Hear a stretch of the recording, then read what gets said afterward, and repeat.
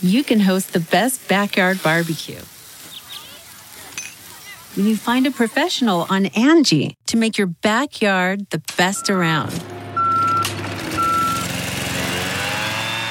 Connect with skilled professionals to get all your home projects done well. Inside to outside, repairs to renovations. Get started on the Angie app or visit Angie.com today. You can do this when you Angie that. Okay, it's time to commit. 2024 is the year for prioritizing yourself. Begin your new smile journey with Byte, and you could start seeing results in just 2 to 3 weeks. Just order your at-home impression kit today for only $14.95 at Byte.com. Byte clear liners are doctor-directed and delivered to your door.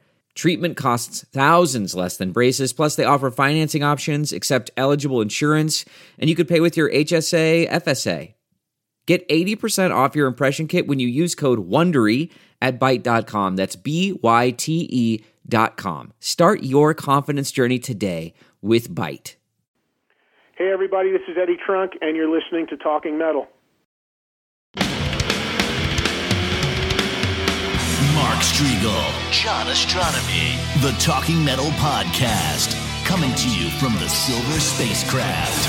I'm Bud Friendly, and now your hosts, Mark and John.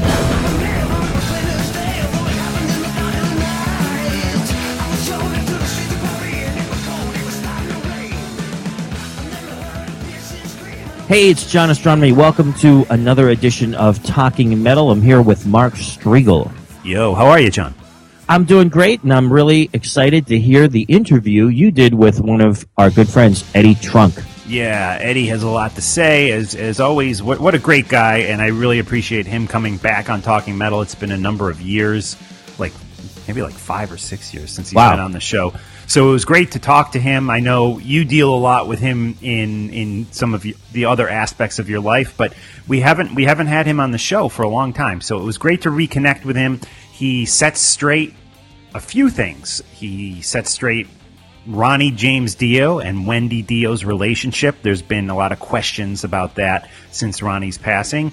Eddie comes through and explains to me exactly what the situation is and was with them.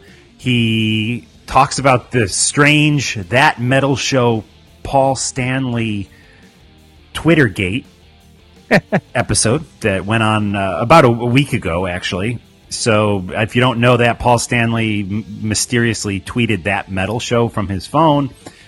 We know Paul, for whatever reason, doesn't seem to like Eddie Trunk. Eddie's gone into that story on numerous other shows, including Three Sides of the Coin. There's a good interview with Eddie from a while back where he lays all that out. And what else do we talk about? We talk about, of course, Richie Scarlett rejoining Ace's band, and all sorts of great stuff. Jimmy Page, and you name it, we mention it. And all things Eddie Trunk, of course. So let's get right into this interview. And guys, real quick, episode 500 is coming soon. Talking Metal episode 500. And we are giving you extra content so we can get to 500 extra fast. So it's not just going to be a weekly thing for the next 2 weeks here. We're going to be throwing up a bunch of shows, every other day, every 3 days. Look for a new episode of Talking Metal. What episode are we on right now, Mark? I'm not even sure. This, I believe, is... Wow, you're going to put me on the spot. This, I think, is 494. Wow. But maybe I should actually pull up the website and check that. I could do it, too. Yeah. John, when's the first time you met Eddie Trunk? When's the first time you met Eddie Trunk? The first time I met Eddie Trunk was at a taping of MTV's Rocks Off. And that was a show that was produced by our good friend Rick Ernst. And it featured interviews with rock stars and rock fans and rock industry people. And I actually was on Rocks Off a few times, probably like 4 times or 5 times. And the first time I was just inside the MTV studio, and Eddie was one of the guests. And I believe that was the first time I met him. And then through the years, I've actually even worked with Eddie. There was an Ace birthday celebration for Eddie at Don Hills, and I was Eddie's merch salesman, so that was a very cool thing. Right. And then, throughout all the different things I've done with Ace, I've worked with Eddie on various things, including setting up interviews, and I've been in the studio with him a couple times. I've actually technically been on one of his shows that we've done from the Sirius studio. Yeah, so that was very cool. Yeah, cool. All right, well, here is the new king of podcasting. He is now the number one most listened to hard rock and heavy metal podcast. We are now number 2. We're number 2, a position that we held, for not consistently, but for the most part, for 9 years straight. You know, sometimes one-on-one with Mitch LaFon would beat us, a show that John and I sometimes co-host and that I produce with Mitch. I produce every episode of that show with Mitch. Part of the Talking Metal digital network. Yeah, part of our network. So I actually don't mind when Mitch would occasionally beat us. Sometimes Metal Sucks beats us. Sometimes Metal Injection. The majority of that 9 years, we were at number 1. If somebody's telling you differently on their show or their blog or whatever, they're freaking lying to you. So hey, and people do, because I've been questioned on that fact. Yeah. Wow. Hey, really funny is when you were talking about you don't mind if one-on-one with Mitch LaFon, part of the Talking Metal digital network, beats Talking Metal. There's a quote in Metalocalypse where the producer tells Murderface, he goes, well, that's a good problem to have, because Murderface wasn't sure if Planet Piss might do better than Deathclock. So he's like, that's a good problem to have. So if one of our Talking Metal digital podcasts beats us for a day, that's a good problem to have. Absolutely. And having said that, again, when you go to iTunes in the podcasting section and you sort the podcast by music, Eddie Trunk is now the number 1 hard rock and heavy metal podcast. And congratulations to him. Let's get right into this interview with Eddie Trunk and hear about what Eddie has going on. And again, Paul Stanley, Twittergate. Hey guys, it's Mark from Talking Metal, and for the past 9 years, we used to refer to ourselves as the number 1 hard rock and heavy metal podcast on iTunes, but I think we have a new king now, and his name is Eddie Trunk. How are you, Eddie? Hey, Mark. How are you, man? I didn't know that, but thanks, man. I appreciate that. I had no idea what was going to happen when I started doing a podcast, so it's great that it's been so well received, and congrats to the long-running success of yours as well. Oh, well, thanks. Yeah, I'm always checking the iTunes charts and whatnot, and it seems like your show's doing great. Yeah, you know, I had a lot of requests for a long time to do a podcast, and I kind of resisted simply because, I do 2 radio shows a week, and I was like, well, what am I going to do on a podcast that I'm not already doing that wouldn't be redundant on my radio shows? But yeah, after I thought about it and learned more about it, because honestly, before I started doing one, I didn't really know much about them and hadn't really listened to too many of them. But once I learned more about them and the fact that they were always kind of available and on demand and worldwide and all that, and so many people in my audience asked me to do one, I said, well, I'll give it a year and give it a shot and see what happens. And then when this company came to me and offered me the opportunity that they could market it and work with it, it all sort of kind of made sense. So the response has been great so far, and we'll see where it goes. Perfect. And you've had some great guests so far. I really enjoyed the Michael Anthony interview. Always great to hear his side of things.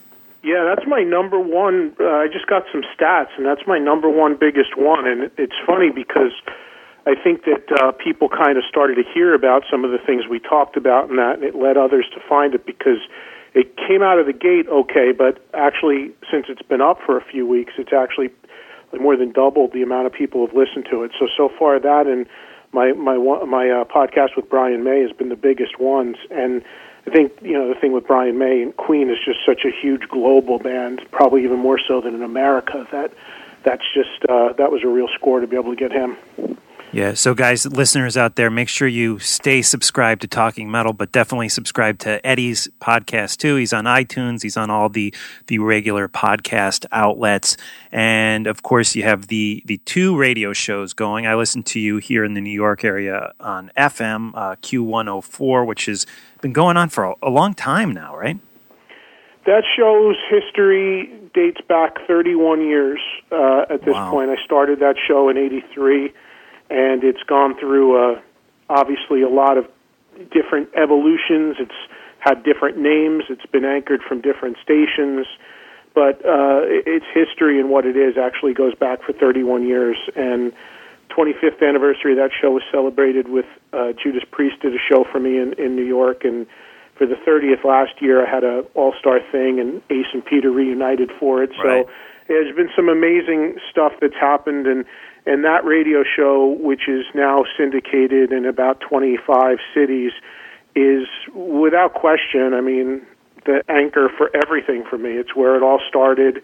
It's led to so many other things. So many elements in that show came from that metal. Is kind of how that metal show came about, and can be traced directly towards that. So that show's been real good to me, and I still love continuing to do it. Had a little change with it recently in that for decades that show originated live. And just recently I had to kind of change that so that what was happening is that, and some listeners this is only for people who do listen to it in New York off Q104, as you mentioned, right, that would have noticed this, because everybody else always got it pre-recorded. But I had to make a change because what's happened is that every radio station in the world now streams, and they push people to their stream and to listen on their streams, which is nice. But what was happening with my show is that it was going to my affiliates. It was happening live in New York and then going to all of my affiliates the next weekend pre-recorded. And they were starting to get a little pissed off because they were like, well, that's really nice, but everybody can tap into the stream when it's live on Q104, and nobody wants to hear the show here 7-8 days old. They've already heard it because they figured out they can just listen to the app. So as a result, it was kind of, I was kind of told, listen, you have to kind of make that thing available to everybody the same weekend. And as a result, that show has become, more uniform and more of a weekend music-intensive show. And then my satellite show is now the live show, which is a lot more talk-based. So it's kind of the best of both worlds. It just, with evolution and technology, you have to kind of change and evolve to adapt to that stuff. Yeah, it's interesting because when I'm on vacation and stuff, I would tune into you on the with the Q104 app, which I guess is iHeartRadio. Yeah. Yeah, very very interesting. And yeah, it's made it so it's great because it's made it so available. I mean, I've been in LA.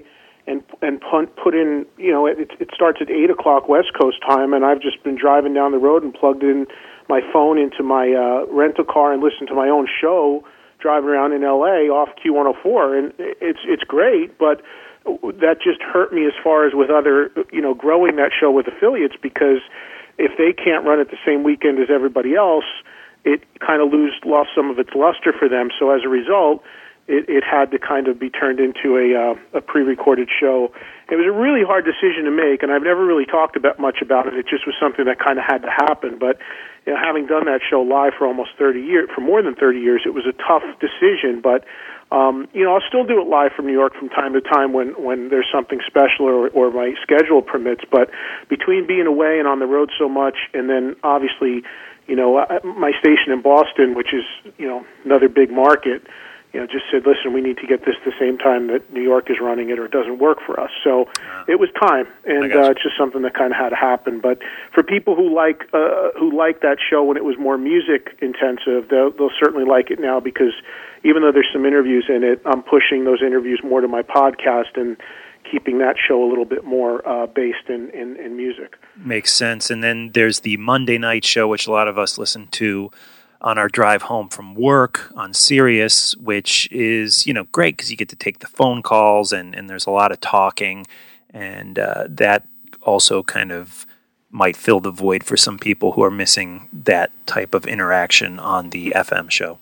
Yeah, that's gone, and that's gone the complete other way, where that show is actually up to 50%, if not more, talk and calls or interview by design, because I really love doing that stuff. And the fun thing about doing it on Sirius XM, being that it's live across the country, is you get such a cool pulse of what people are thinking, seeing, hearing, talking about, in the small cities, and then obviously right in the big cities as well. So that's been a lot of fun, and it blows me away how many people tell me that even artists tell me that, during those 4 hours a week, they make sure that they listen because they want to hear who I'm going to have on or who's going to say what, and that's to me what's really cool about doing radio. I really enjoy that. So it's a cool balance right now. I mean, like anything, I'm always looking for more opportunities and looking to grow and make them better, but to have what I have, I'm very grateful.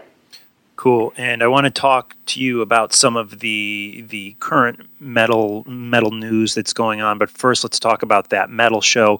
It's no secret there was major shakeups at VH1. A lot of people left. A lot of people quit. Where a lot of shows that were actually doing quite well were cut. Where does that metal show stand right now with VH1? Well, the most important thing that people have to realize with the show is that we are not on VH1. We are on VH1 Classic, and the reason why I bring that up is because there is an enormous difference between the two channels. Not only from a programming standpoint, VH1 being rooted in reality shows and things like that, but from a budgetary standpoint, I mean, VH1 is a much more major network that has tons more funding, whereas VH1 Classic, which I've now been a part of for 12 years, is a baby channel still, quite frankly, and it's got very limited funding. The good news is we are the big fish in the very small pond, and even though the channel is owned by VH1, VH1 Classic, like I said, has very, very limited resources still as far as budgets and what they can and can't do.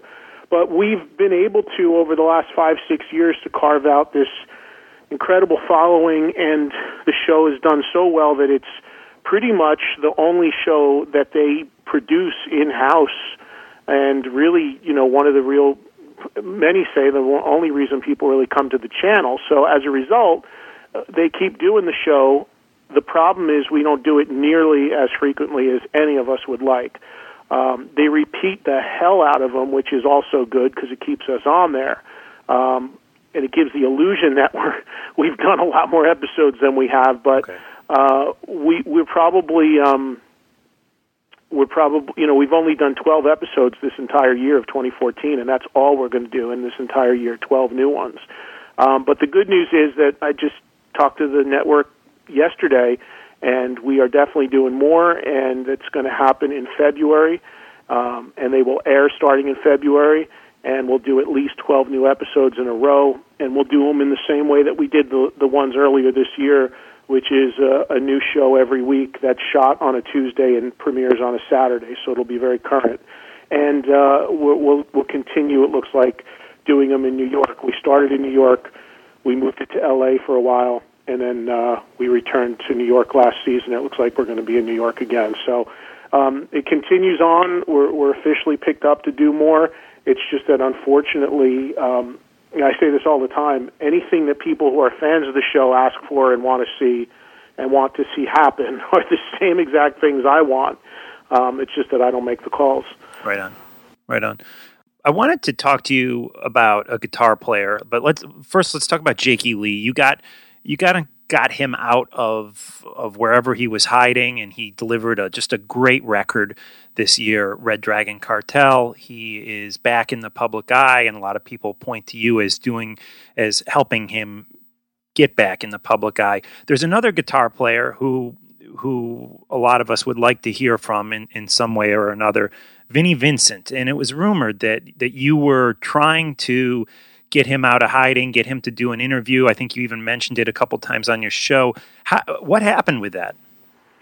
Unfortunately, nothing. It's just been nothing but dead ends. A lot of fans had asked me about it, and there's a couple of these guys that I get constantly asked about. Jake was one for a long time, and I was successful, as you said, in tracking him down and actually helping him out. As far as Vinny is concerned, I really tried hardest around the time of the Rock and Roll Hall of Fame because I thought it would be interesting to have gotten his take on all that.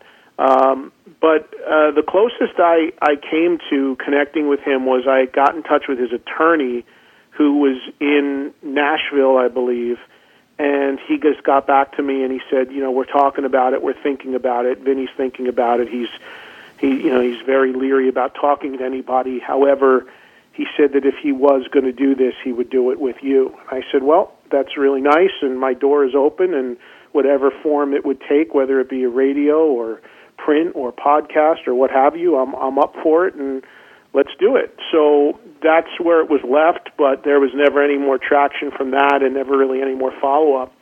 So he's obviously a real reclusive guy. I think there's a lot of, obviously, rumors out there about him and some stuff true and not true, and I don't know him all that well. Back in the old Kiss days, I got to know him, and when he was doing the Invasion, I got to know him, and we've had him on my shows a couple times, but it's already 25, 30 years ago, so I don't know how much recollection he has of all that. But I was told that if he does something and decides he wants to talk, he would do it with me, but I don't have anything concrete at all, unfortunately, on that.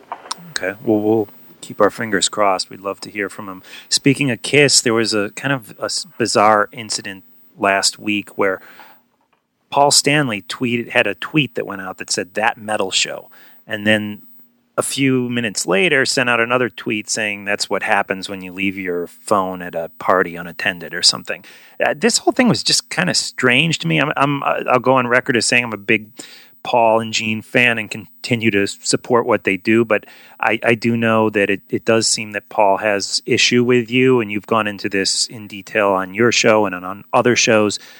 What do you make of this whole thing with him tweeting out "That Metal Show"? I don't know. It's just another layer in, unfortunately, some really bizarre behavior when it comes to me and my history with him and my shows. I make no secret about how I feel about what Kiss does today. It doesn't mean that I don't respect Kiss. It doesn't mean that I begrudge people that go to see them or have a different feeling than I do. I can only give my honest opinion on it, and I respect others. But I just, I don't understand a lot of things about what Paul does and doesn't do. I think he gets a lot of bad, very skewed, tainted information from certain fans out there. I think he reads way too much into and believes way too much into stuff that he reads on internet and social media. And as opposed to just sitting down and talking to me about it and clearing the air, he just is kind of reclusive and formulates these sort of strange opinions. And as far as that tweet is concerned, it's as bizarre as it gets because obviously I had absolutely nothing to do with it. And when it happened, my phone blew up and people assumed that him doing that. Listen, say what you want, but Kiss is a band that is incredibly important to me and was huge for me and so many others. And they are one of the top people requested to be on That Metal Show. It's the show their fans watch. We probably have more Kiss shirts in our audience than just about any other band on any given day. So, my show does just fine with or without him coming on it.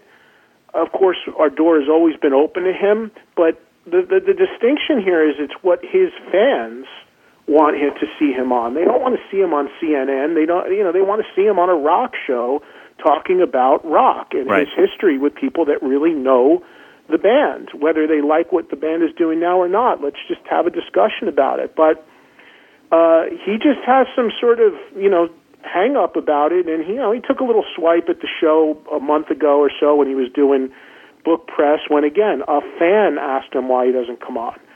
It's really important to distinguish that, by the way. Our door is open to him, but it's not something I obsess on. People think that I do sometimes, but I mean, look at the history. It was a fan that asked him at a signing. Rolling Stone asked him in an interview, or asked Gene in an interview after the Hall of Fame came up. It's not us out there asking. It's just so weird to people that they can't understand what the issue is that they bring it up and ask him. So, the latest bit of weirdness, like you said, is that this tweet goes out of nowhere on his verified account, and people immediately thought that I had some conversation with him, and that meant that he was coming on the show. And there's no dialogue whatsoever to that end. And how and why that happened and why he did that is anyone's guess. You'd have to ask him. But it's a little bit strange, the follow-up response to say, I left my phone somewhere at a party. I mean, think about what has to happen there, Mark. You're Paul Stanley.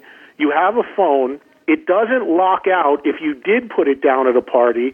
I mean, I don't go to parties, never leave my phone sitting anywhere. But imagine that. Imagine you're Paul Stanley, your phone, it doesn't lock out like 95% of people's do when you put it down.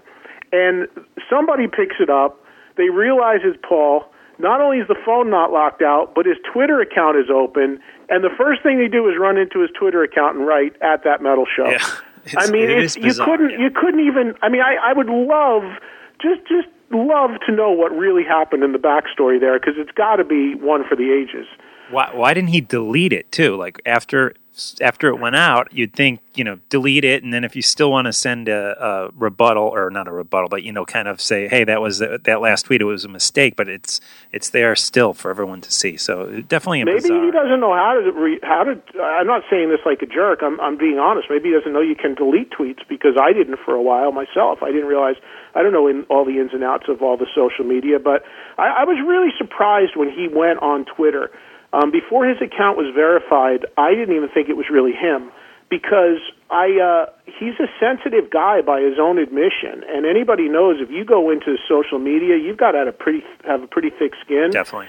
And I was really shocked that he went in that world. And when the Hall of Fame stuff happened, and the way he was responding to people, which was really kind of very petty and kind of like almost yelling at them, I was just like, man, this is not serving him well. Gene actually checked off of it recently, because I think he had gotten tired of some of the BS. But if you're not willing to roll with that, it can be a rough world. And I was really surprised when he got into it. But that being said, I mean, I don't know the real story behind all that. Obviously, it's his account, and he would have to answer for that. And the answer he gave, all I know is the reason, and the answer he gave for it in the follow-up tweet is actually more bizarre than anything, because I don't know how you hijack somebody's phone at a party and the first thing you run over and do is tweet the name of my TV show. It's bizarre beyond belief. Yeah. Interesting stuff, and I'm sure we could talk about Kiss all day, but I want to hit a few other topics. Yeah, but real quick, for the record, for fans out there, for the record, and I can't be more, I have to say this every time because people just don't hear what they want to hear. Our door is and always has been open to him if and when he ever wants to come on the show. Right. We don't dwell on it. We don't obsess on it. We have, thankfully, tons of guests that do want to come on, but our door is open to him for an intelligent and hopefully fun, in-depth conversation about all eras of the band. But again, we can't, you can't get water from a stone. And if that day ever comes, the door's open to him to come on, and then he can tweet about it all he wants. Yeah. Well, very good.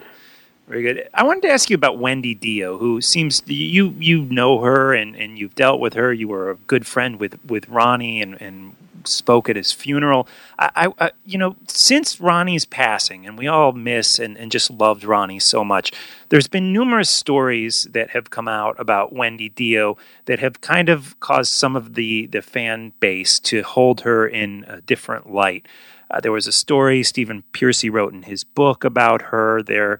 She got married to apparently a long-time boyfriend, somebody who she's been together with for decades. Not that long after Ronnie died, there have been products and tweets and stuff that have gone out over the official Ronnie James Dio Twitter account that have left us scratching our heads, like telling us who to vote for in certain elections and stuff like that. What is your opinion on how Wendy has been handling the estate of Ronnie since his passing, and what's just your general opinion on her? Well, I think what a lot of people don't realize as far as the history of her relationships, I don't think a lot of people realize that although she still used his last name and identifies to this day as Wendy Dio, they weren't together as a couple for decades. They had separated decades ago, and that was pretty much common knowledge. She was in the relationship with the person she ended up marrying him for a long time while Ronnie was still alive. There was no secret there whatsoever. Her and Ronnie ceased being a couple in that regard for a long time ago. So that there's no secret there. There's no scandal there. The difference is, though, that what was interesting about their relationship was that even though that ended, they still loved each other, and Ronnie still trusted her and retained her as his manager. So it was a pretty unique situation in that even though that their marriage had kind of dissolved a long time ago, they still remained extremely close, and he still trusted her with his career, and that's so there's no mystery there. That's what that was all about.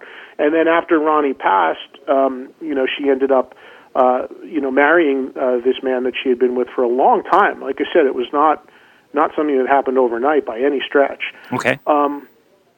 So there's that end of it. As far as what goes on the Twitter account, I mean, I know there's probably I know the guy who runs that. I don't know what went on, what got put out on that, but I know the guy that runs it, and a good portion of it is just marketing sort of stuff, from what I understand. And finally, as far as the products that have come out, there's been I will admit that there's probably been a few too many things at times, but before those things are criticized, you have to really look at a little bit about what's behind them. And a good portion of them, not all, but a good portion of them do go towards the fund that was set up for Ronnie's cancer fund. And a lot of it is, a lot of very good intentions behind it. So you have to look a little bit more closely to really evaluate all that stuff. And I will say there's maybe been a few things too many, and maybe some things we didn't need that have come out. But when he passed away, I can tell you, having known Ronnie and having been there the whole time, I mean, he was completely comfortable and wanting her to, manage his whole estate. And he loved her and trusted her, and her mission, if so to speak, I think after he passed, was to do everything and anything to keep his memory alive, keep his music alive, and also work with this fund to help raise money. And what they do is really pretty amazing, because what the DO Cancer Fund is about, having helped support it and hosted some of the fundraisers, it helps people who can't afford to get screenings. And one of the big things that came out of Ronnie's cancer, and his doctor told me this himself, was that if he would have gotten checked and gotten screened, he would still be alive. He was a guy that just didn't go to doctors and wouldn't, that'll pass. So as a result, that's why we lost him. So the biggest initiative of this fund is to help people and get them screenings who can't afford to get them. And it's really, there's other components to it too, but it's a really, really great thing that they're trying to do with that. And her charitable work with that extends beyond Ronnie's fund.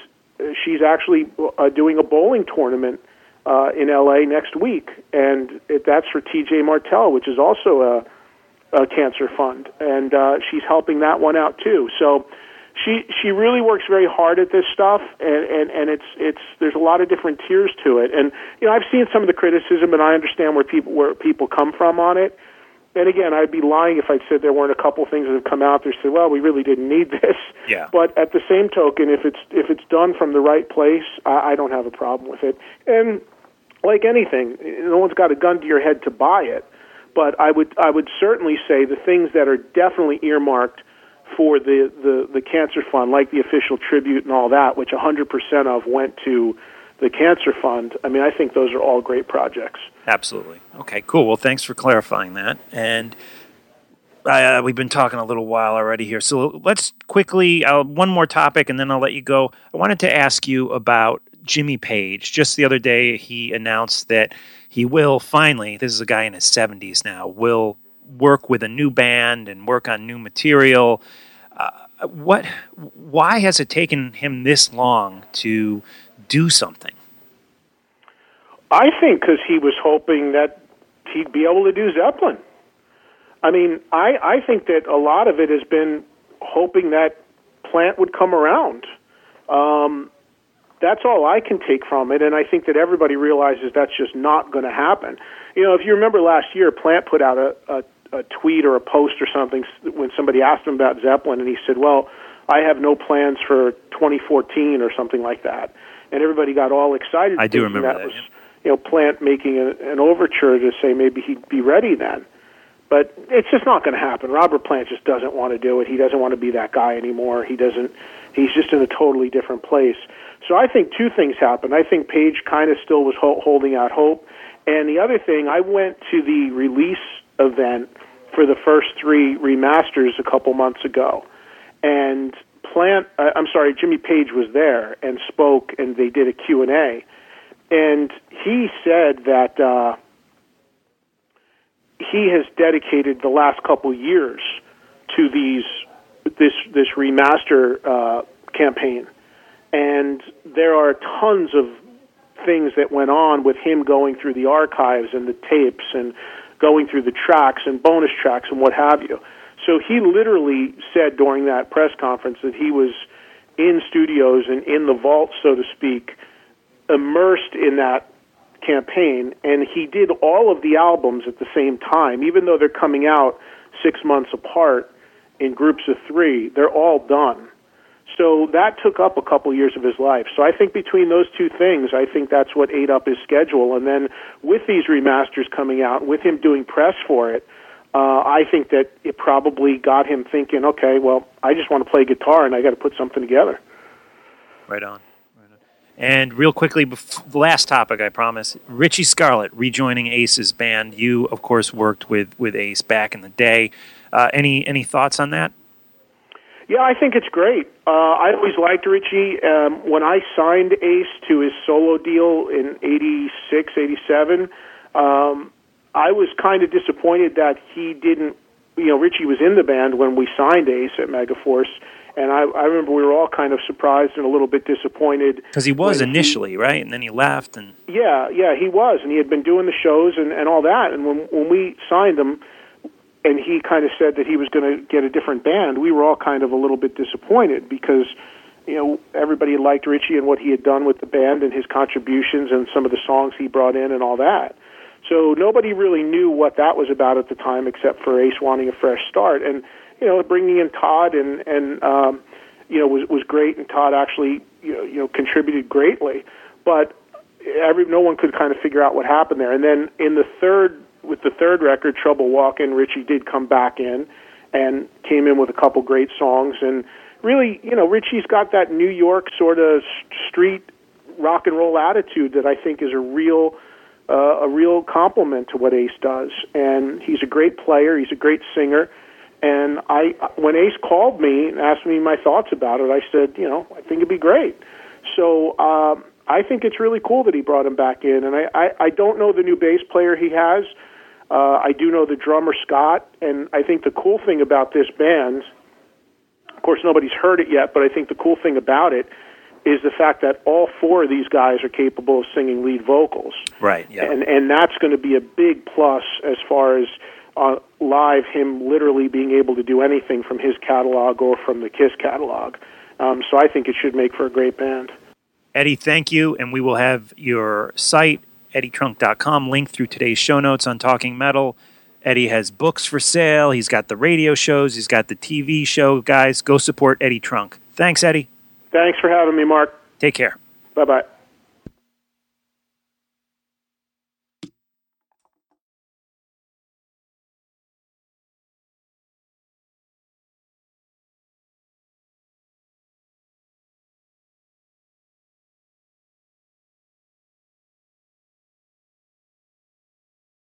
One, two, three, four.